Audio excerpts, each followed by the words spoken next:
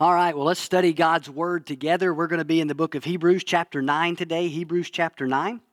We're going to talk about this topic here, a better sacrifice, a better sacrifice. Let me ask you, do you remember the first time you ever felt guilty? You probably don't, because it probably happened at such an early age when you did something and you knew it was wrong and it kind of flooded your heart in that way. You probably don't necessarily remember it, but you might have a time that you remember really feeling gripped by guilt in some way, where you did something you knew was wrong and you knew it. You know, I see this with my kids now, particularly with, our oldest. It's not unusual for him to come to me telling me something, right? Telling me something that I didn't know or whatever, trying to clear his conscience in some way, or coming back and apologizing for something later that he got in trouble for earlier. He's trying to have a clean conscience, right, is what he's aiming for there. And, we all have a conscience. And some are more sensitive than others, but we all have them. And that small voice inside that tells you that was wrong, you shouldn't do that, or you shouldn't do this, or you should do that. Our conscience can help us make decisions, but it can also mislead us into bad decisions. We are fallen people. We have sinned, and sin has affected everything about us, including our conscience. So sometimes our conscience gets it wrong, absolutely. And sometimes people might even say something like, "Well, I don't think I did anything wrong. I don't feel bad about it. So therefore," but see, our conscience, our feelings are not the standard. God's Word is the standard. And so we have to understand that. But your conscience can also weigh you down with guilt. Like a kid that's done something wrong that randomly confesses things to their parents, we all want a clean conscience. And guilt on the conscience has been around since the fall. This is nothing new. If you've wrestled with a guilty conscience, you're not the first. The first was Adam and Eve. We're Adam and Eve. Think back with me for a moment to the Garden of Eden. When Adam and Eve sinned, what did they do? Well, they covered themselves. Remember that? They covered themselves with fig leaves. And then when God comes looking for them, they hid. So they were covered in fig leaves and they hid from God, and guilt and shame and fear was rushing into their lives when sin came into their lives. And I'm sure they felt horrible. I mean, what did that feel like when sin entered the world for the first time, and guilt and shame and fear for the first time was really felt by them in that way? But it also helped them know that they had done something wrong. And what does God do? He comes into the scene, and what does He do? He covers them with animal skins, showing us only God can remove our guilt and cover our shame, and that it's ultimately going to take a sacrifice for that to happen. And then God makes a promise that the woman's offspring, Eve's offspring, would crush the head of the serpent, right? We've talked about that before, Genesis 3:15, and the first proclamation of the gospel, and how that's ultimately fulfilled in the Lord Jesus Christ. Now, my point is, from the biblical perspective, dealing with our conscience, our guilt, and our sin so that we can be reconciled to God and at peace with God and know and worship Him, and that has been an issue that humanity has been wrestling with since the fall, since the beginning, right? And so, but the animal skins that were used to cover Adam and Eve's skin, physical skin, ultimately was pointing ahead to a sacrificial system, you might say, that would be handed down to ultimately deal with sin. And that ultimately pointed to a greater sacrifice that needed to come, a better one, the only one that can come and remove sin, and yes, cleanse your conscience, and that is that of the Lord Jesus Christ. And in Hebrews chapter 9, the author of Hebrews is showing us how Jesus' sacrifice, how His shed blood on our behalf is better. It's better than those Old Testament sacrifices. In this passage, we can learn a lot about the Old Testament sacrificial system and what it has to teach us. But we also learn about Jesus' sacrifice, how it can change us. So there's some things that the Old Testament sacrificial system can teach us, and there's some ways we need to learn that Jesus' sacrifice can change us. So look with me, starting in Hebrews chapter 9, verse 1. Now, even the first covenant had regulations for worship and an earthly place of holiness. For a tent was prepared, the first section in which were the lampstand and the table and the bread of the presence. It is called the holy place. So let's pause there. The writer here is describing the setup for how sacrifices worked under the Old Covenant. There was a place set up on earth, a place of holiness and regulations for how to worship.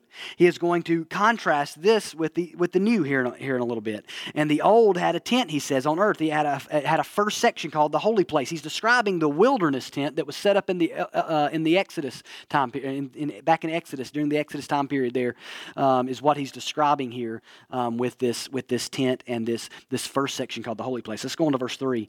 Behind the second curtain, so there's another curtain, was a second section called the most holy place. All right, so we're getting holy place, most holy place. Verse 4, having the golden altar of incense and the ark of the covenant covered on all sides with gold, in which was a golden urn holding the manna, and Aaron's staff that budded, and the tablets of the covenant. Above it were the cherubim of glory overshadowing the mercy seat. Of these things we cannot now speak in detail. He says that's as far as I'm going to go with all the details of this. And he says here there's a second curtain. Behind that is the most holy place, and he describes the setup. Now notice the details, the gold, the altar, the incense. Notice the reminders with things like Aaron's staff that budded, the manna, the tablets of the covenant. Now, these reminders of God's power, God's provision, God's faithfulness. Yes, even God's standard there with the Ten Commandments and God's care. All these reminders there you can take note of. Now, verse 6. These preparations, having thus been made, the priests go regularly into the first section, performing their ritual duties. But into the second, only the high priest goes, and he but once a year. And not without taking blood, which he offers for himself and for the unintentional sins of the people. By this, the Holy Spirit indicates that the way into the holy place is not yet opened, as long as the first section is still standing, which is symbolic for the present age. According to this arrangement, gifts and sacrifices are offered that cannot perfect the conscience of the worshiper, but deal only with food and drink and various washings, regulations for the body imposed until the time of Reformation. Let me give you some quotes here to help us understand what's going on. He's describing this sacrificial setup. Listen to what F.F. Bruce writes about this. He says, in the tabernacle and in the temples which replaced it, the outer compartment, the holy place, was in continual use. It's that first place he describes. Day by day, morning and evening, the appointed priest entered in to trim the lamps on the lampstand and at the same time to burn incense on the incense altar. He goes on to say, again, week by week, the appointed priest entered the holy place to put fresh loaves on the table of showbread. And he points out that any priest could do these duties. This was the regular activity of priests that were going on. Every day, any of the priests could go in and could do these duties that he's talking about. But however, the most holy place was different. The second place he talks about behind this second curtain, it was different. There was only one priest that could go in there, and that was the high priest. And he could only go in there this one day per year with very strict rules in place for how to do that. Now, Bruce describes that. Let me read F.F. Bruce how he describes this to you. Aaron, and that means each successive high priest of Israel, might enter the Holy of Holies on the 10th day of the 7th month in each year, attired not in his violet robe and its accessories, but in vestments of white linen, which were reserved for special sacrificial occasions. He entered the Holy of Holies twice. On the first occasion, he carried the blood of the bullock, which had been sacrificed as a sin offering for himself and his household, and sprinkled it on the front of the mercy seat and before the mercy seat, which all the time was shrouded in the cloud arising from the incense which burned on the golden altar. Then, when a goat had been slaughtered as a sin offering for the people at large, he brought its blood too into the Holy of Holies and sprinkled it on and before the mercy seat. Having thus accomplished this part of the atoning ritual, he came out of the sanctuary and confessed the national sins over the head of the second goat, which was then driven from the haunts of men into a solitary land. So what a description that we have here of what's going on when these sacrifices were made. So he had to sacrifice for his own sins and the sins of his family. Then he had to sacrifice another goat for the sins of the people. And then there's a second goat, right, where he goes outside and he confesses the sins of the people over that goat. And that's where the scapegoat, you get the term scapegoat, comes from that. And he sends it off into the wilderness, carrying the sins away. All of this is ultimately pointing to Jesus. It's ultimately pointing us to Christ. But in verse 8, the writer of Hebrews points out that the Holy Spirit is indicating something through all this. He says he teaches us through this that the way into the holy place is not yet opened. That, in other words, there's still separation. The ultimate sacrifice had not been made. Sin had not ultimately been atoned for in this final way that the blood of bulls and goats couldn't take sin away. Man needed a Savior, a better high priest, a better sacrifice. Man needed a way to be able to actually enter into God's presence, to be able to come before God. And as he says, as long as that first place is there, it shows you that hasn't been done, right? And so then Christ comes and everything's going to change. And the author says in verse 9 that none of this, these gifts, these sacrifices, none of it could perfect the conscience of the worshiper. It couldn't remove the guilt. The barrier, man's conscience was still afflicted because of man's sin. And there's some things that the Old Testament sacrificial system teaches us. So let's talk about that for a second. What the Old Testament sacrificial system teaches us. Now, there's a lot of things we could point out. I'm just going to point out two quick ones just as we look over this passage that we've looked over. The first one is this, the significance of worship. He says there, very verse, now even the first covenant had regulations for worship. And then he begins to lay out some of those, right? The first covenant had regulations for how to worship God. There was commandments on how to live your life in a life of worship. And there's commandments on how to actually worship God and how sin needed to be atoned for. And all these different things and all these rules and the washings and all the different things showing the cleanliness that was required. And then there was the ornate detail of the tabernacle and then the temple and all these sort of things and all this details and it's teaching us the significance of worshiping God. God has always desired to be worshiped. God has always made a way for man to worship Him. And this passage shows us that God went into great detail to arrange this worship because God is holy. We'll talk more about that, but God is holy, and you can't just worship Him however you want to, right? And worship is to be a priority. It is significant. It is important. We are talking, why? Because of who we worship. We worship God, and that is a big deal. I want you to imagine this for a second. If you had, and in these rules, these all this detail and this listing, what we're reading here that you can go read more about in places in the Old Testament, they point this out to us. They point out the significant nature of worship. And, I was thinking, if you had somebody, maybe you've had this happen before, somebody goes out of town and they're like, hey, can you take care of our dog? You ever had that?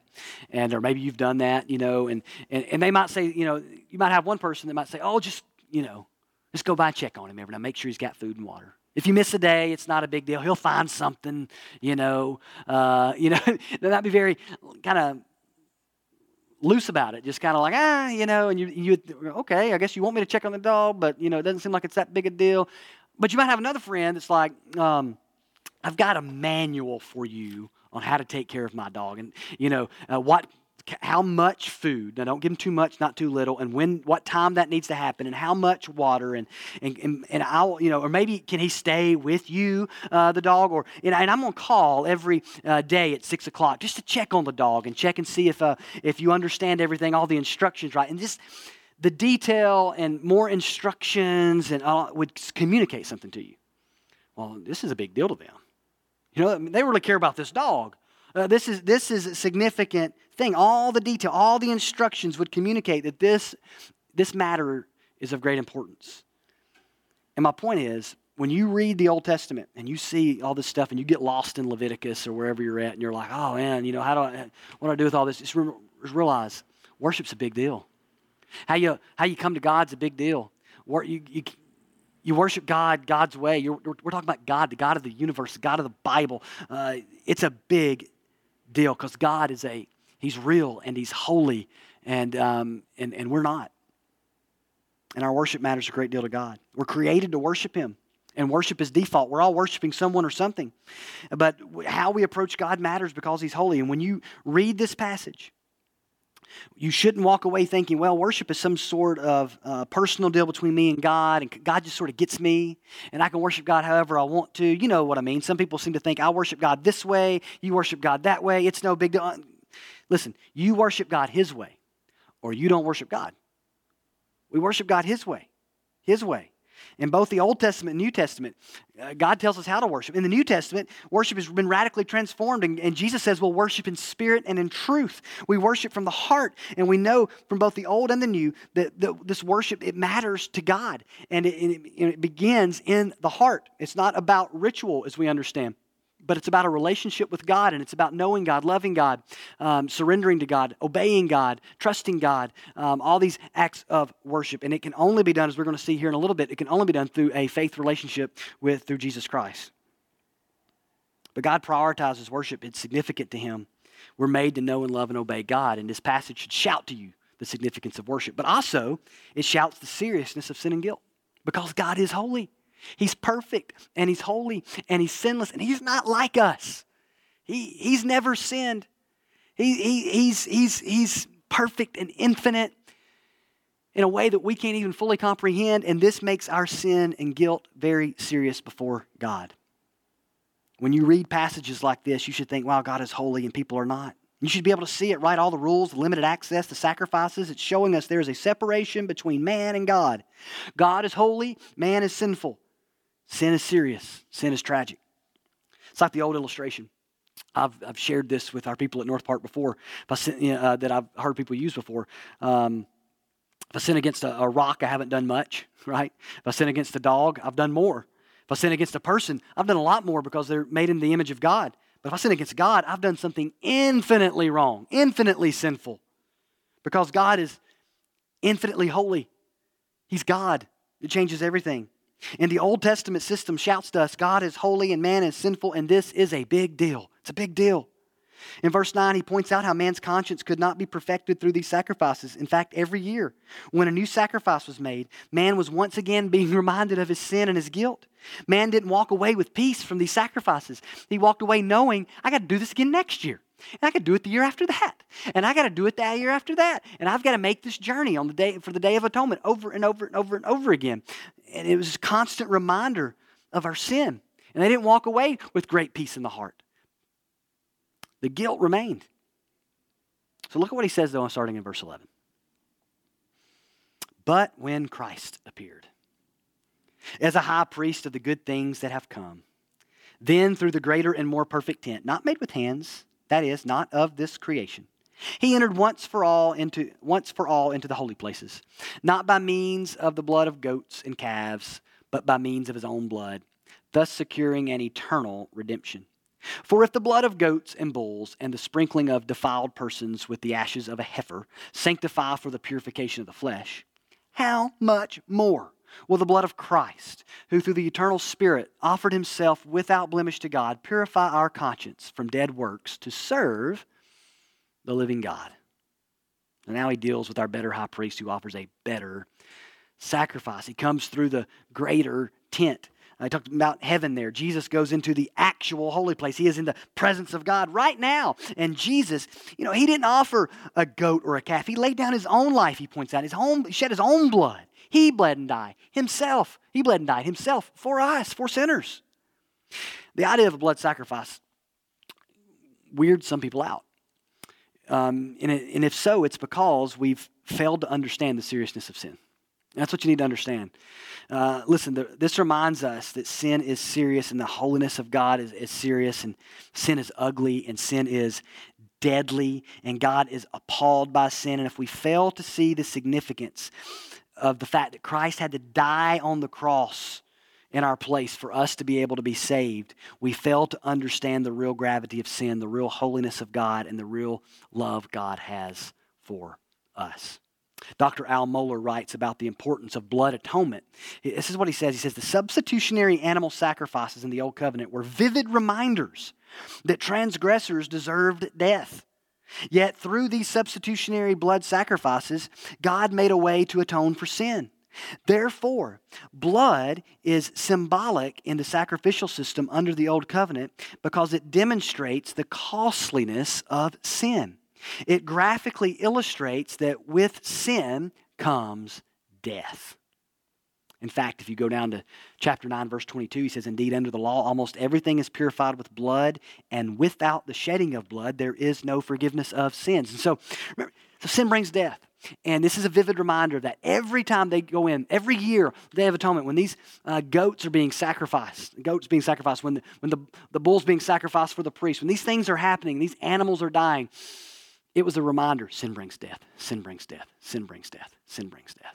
Year after year, sin brings death, sin brings death, sin brings death. Sin is ugly and gruesome, and it brings pain, and it brings judgment, and it brings condemnation. Sin brings death over and over. And every year they go in over and over again. I have to go through this over and over again. Sin brings death, sin brings death, sin brings death. But then Jesus comes, and he lays down his life for us once and for all, so that we, instead of bearing God's judgment, taking spiritual and eternal death, we get to be reconciled to God and we get life. because Jesus died in our place. Jesus shedding his own blood for us shows ultimately how costly sin is. And yes, how loved we are because he willingly chose to do that. He willingly chose to come and lay down his life for us. He gave himself for us. Only his sacrifice, that of the sinless Son of God in the place of sinners, can ultimately take care of our sin problem. So let's talk for a moment how the better sacrifice of Christ changes us. Number one, it cleanses our guilty conscience. Cleanses our guilty conscience. How much more, he says in verse 14, with the blood of Christ, who through the eternal Spirit offered himself without blemish to God, purify our conscience from the dead works to serve the living God. Only through faith in Christ can our conscience be purified, be made clean. Christ cleanses us from within, and because we know that in Christ our sin has been punished and we have been forgiven, we can have peace and joy and freedom because we know that our sin's been paid for, because we know He bore the punishment we deserve. Our guilt can be removed and our conscience can be clean because the barrier is gone between us and God. Only Jesus, without blemish, as the perfect sinless sacrifice, can perfectly cleanse our conscience. It took the perfect sacrifice to perfect our conscience. And he purifies it from what?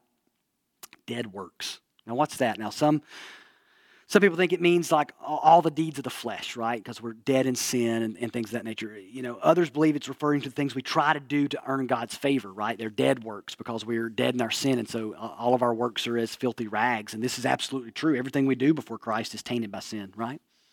Whatever we do. Yes, we commit sin, but also even our good things that we do are tainted by sin. The things we do, like I said, the Bible says our righteousness is as filthy rags. On our best day, we stink with sin. Everything is tainted by it. Our guilt touches everything because of our sin. And many times, we know, we sense our guilt before God, so humanity will try to do things. Right? People try to do things when they have that guilty conscience. I'll give you some examples. Some people get super religious, right? They sense the guilt. They know they've done things that are wrong. They know there's a separation there between them and God, and so they get super religious and they start going to church or they join some other religion or whatever it may be, and they devote themselves to religion and trying to do things a certain way to try to cover that. Some may try to drown their guilt, right, with drugs and with alcohol, try to just wash it away, try to kind of escape from it, or some other form of escapism, right? Drugs, alcohol, they'll throw themselves into immorality, whatever it may be, to try to escape what's going on there. Some will try to work it away in their career. They'll try to escape that way. Just try to, I'll just throw myself into my career, be a workaholic, and for one, it's a distraction. Another way, it makes me feel worthy. The more I do, it makes me feel worthy, it makes me feel like a better person, makes me feel like I'm more acceptable to others, maybe deep down more acceptable to God. Some will try to cover it with their family life, right? I'll just be the best husband, the best wife, the best father, the best mother that I can be. But here's the thing, none of it works. The guilt remains. You're going to be making another sacrifice, so to speak. Over and over and over again, the guilt remains. Doesn't cleanse your conscience. The sin remains. Still there. The judgment over your sin hangs there. The condemnation remains. It can only be removed in Christ. You know, imagine if you had something very precious and somehow it got thrown into the trash and it gets hauled off to the dump and you're tracing it down, right? And you just dive in to get that.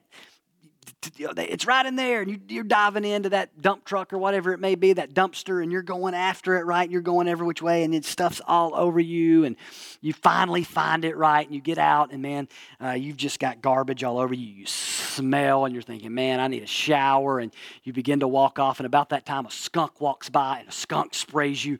I know it's getting really gross, right? And then you just smell putrid, right? Now, you can go home or get in your car, put in the little air freshener. It's not going to do a lot. You can go home and light some candles around the house, spray on some deodorant or some perfume or some cologne to try to mask the smell, but that's not going to work, is it? Everywhere you go, the smell's going to go. Everything you touch, the smell's going to touch. No, you need to be cleaned. You need to burn those clothes, and you need a deep clean of your body, and then you need fresh clothes. You need to be cleansed. Because this is going to follow you everywhere. And what I'm saying is, that's the way the guilty conscience is. Our guilt follows us everywhere. The only way our guilt can be removed, our sin taken care of, our conscience made clean is through the Lord Jesus Christ, His sacrifice on the cross. Only He can purify us. He bled and died to do just that. Only He can cleanse the conscience. Only He can cleanse your guilt. Only He can remove your sin. And praise God in Jesus, that's what happened. We don't have to walk around feeling guilty, right? We don't have to wonder when we stand before God, are we going to be condemned for that? Right now, we know in Christ we can be forgiven and we can be made clean and that God has forgiven us. Number 2, it secures our future with God. He says He entered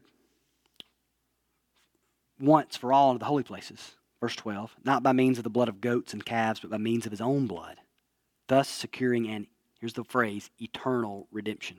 Forever redemption. Going on and on and on. Redeemed forever. Redeemed eternally. He doesn't just cleanse us for the year or for the moment. He cleanses us forever. His sacrifice is to bring about eternal, forever redemption. Redemption here means to be set free, to be liberated. Jesus has purchased us out from underneath the penalty of sin. He paid our sin debt so we can be free. His redemption is eternal. And the things Jesus redeemed you from the moment you believed 50 years ago, 20 years ago, 10 years ago, 5 years ago, whenever you first believed, you're still redeemed from those things. Past, present, and future sins are taken care of in Christ. There will never be a time where God says, well, what Jesus did wasn't enough. There will never be a time where God says to a believer, I can't forgive your sin today. This means your future with God is secure. Heaven is secure. Your hope is secure. And Jesus' salvation in your life is eternal. That's good news. Look at verse 25 here at the end of chapter 9. Verses 25 through 28 says, nor was it to offer Himself repeatedly as the high priest enters the holy places every year with blood not his own. For then He would have had to suffer repeatedly since the foundation of the world. But as it is, He appeared once for all at the end of the ages to put away sin by the sacrifice of Himself. And just as it is appointed for man to die once, and after that comes judgment, so Christ, having been offered once to bear the sins of many, will appear a second time, not to deal with sin, but to save those who are eagerly waiting for Him. Jesus did what? He appeared once for all at the end of the ages, at just the right time to put away sin by the sacrifice of Himself. The greatness, the magnitude of His sacrifice takes care of your sin forever. Puts it away. It's been judged. It's been condemned. It doesn't have to be condemned over and over and over again. It's been condemned. Our future in Christ is secure. Remember, sin brings death. It's appointed unto man once to die, and after this the judgment because of sin. And it brings death. It brings judgment. So it's got to be dealt with. Every sin is going to be judged.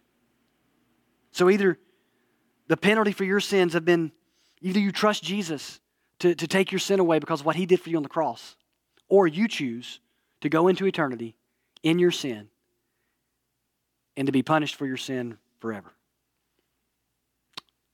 under the judgment of God. But Christ has so taken care of the believer's sin debt that not only has He bore our sin, He's coming back, He says, but not to die again, but to save us. This passage is reminding us that Christ will return for us, that our salvation will be made final, complete. We'll not only be saved from sin's penalty, but from its power and ultimately its very presence in our lives. Praise God for that. Our future is secure through Jesus Christ because of what He's done for us. And number 3, it changes us because it transforms our present reality. He doesn't just change our eternity and our future. He changes our present life. Obviously, we've already seen He cleanses our conscience, but what else? Well, He gives us a heart for service. He says we're cleansed from dead works, our conscience cleansed from dead works to serve the living God. The believer doesn't toil in dead works. We're not trying to earn favor and forgiveness. We are serving the living God with joy and gratitude and sincerity out of sincere love for God. I've never met a genuine Christian that didn't have a heart to serve God, didn't want to obey Him, that didn't want to honor and glorify Him. We seek to live in accordance with His revealed will. We seek to be a part of His church and to serve Him by serving others. We do this with a purified conscience. It's not trying to cover our sins, but celebrate the one who removed our sin. You know, there's a difference. There's a difference, right, in trying to earn God's favor and celebrating the fact that, and your favorite in Christ, and trying to do something to take your sin away, or doing something just because you love God and He's taking your sin away? If a husband was to seriously wrong his wife in some way and then he tries to buy her a nice present to make things better, I'm not talking about, they've had a little spat. I'm talking about he did something seriously wrong. She'd be offended, right? She doesn't want to be bought. That doesn't fix what he did wrong. And at the same time, if a husband who just loves his wife and buys her a gift because he delights in her, she will receive that with joy. Why? Because there's a difference in the motive. There's a difference. One's about delight. One's about appeasement. It's about duty, or it's about it's kind of a drudge, or it's a bribe, or whatever it may be. And there's a difference in our serving God to try to make up for our sin and shame and guilt and pay it off and trying to earn God's favor, and our doing so out of a delight because we love God, because He's taken our sin away, because He's forgiven our sin. Jesus transforms us into those that go from dead works to actually serving the living God. He transforms our service so that we serve God with joy and delight all our days. But He also gives us a desire for Christ's return. At the very end there, He talks about how Jesus is coming back to save. There in verse 28, to save those who are eagerly waiting for Him. The believer is one who is eagerly waiting for Jesus. We desire to see and to be with Jesus. We desire for Him to return and to right the wrongs. We are those that pray, your kingdom come, your will be done on earth as it is in heaven. We long for the new heaven and the new earth. We long for Jesus to rule and to reign. The old covenant, they had priests go into God's presence for them to make sacrifice. But Jesus makes it so that we can come into God's presence now. He has made it so we can approach God. He has made it so we can one day be in God's presence forever. And we long to be with Him. We long for Him to reign over our hearts and lives. And instead of fearing His judgment, we can rejoice in His presence. And that's a big deal. Remember Adam and Eve? We talked about at the beginning how they hid from God in shame and guilt after their sin. But here we see in this a picture of people waiting eagerly, longing for the Son of God to return. Everything's different. What changed? Jesus changed everything. He changed everything. He changed everything through His sacrifice and through His resurrection. The better sacrifice. A lot of people look forward to the idea of heaven. But only believers in Christ long for the real heaven. Everybody else is longing for a mirage. Usually something that reveals just how sinful we are sometimes. But, we write songs in our culture about heaven. People talk about wanting to go to heaven. It's whatever in their mind. It sounds great. But for the believer, it's about Christ and about being with Him and Him ruling and reigning. Let me read a quote to you. George Guthrie records this in his commentary on Hebrews. It's from a letter that Ernest Hemingway wrote in 1925 to F. Scott Fitzgerald. So the famous author, Ernest Hemingway, wrote this in 1925 in a letter to F. Scott Fitzgerald about heaven. And this is what he says. To me, heaven would be a big bull ring with me holding 2 Barrera seats and a trout stream outside that no one else was allowed to fish in, and 2 lovely houses in the town. One where I would have my wife and children and be monogamous and love them truly and well, and the other where I would have my 9 beautiful mistresses on 9 different floors. That's what Ernest Hemingway had to say about heaven. Big bull ring where he's got front row seats and a trout stream where only he gets to go fish, and 2 houses. One with the family that he can love and support and be with, and another one filled with mistresses. Let me ask you, what does heaven look like to you? What are you eager for? Maybe it's not something as vile sounding as what Hemingway wrote. But is it Jesus? Do you eagerly wait for Jesus? Believers should be eager to put off sin and to be with Jesus. Should long for the new heaven, new earth, where there's no more sin and where Christ is ruling and reigning as our King. The more we grow, the more we mature, the more we walk with Him, the more we'll long for that. The more that desire will increase. And when that desire wanes, it's just a sign that we've gotten caught up in the world. We've gotten distracted. We've gotten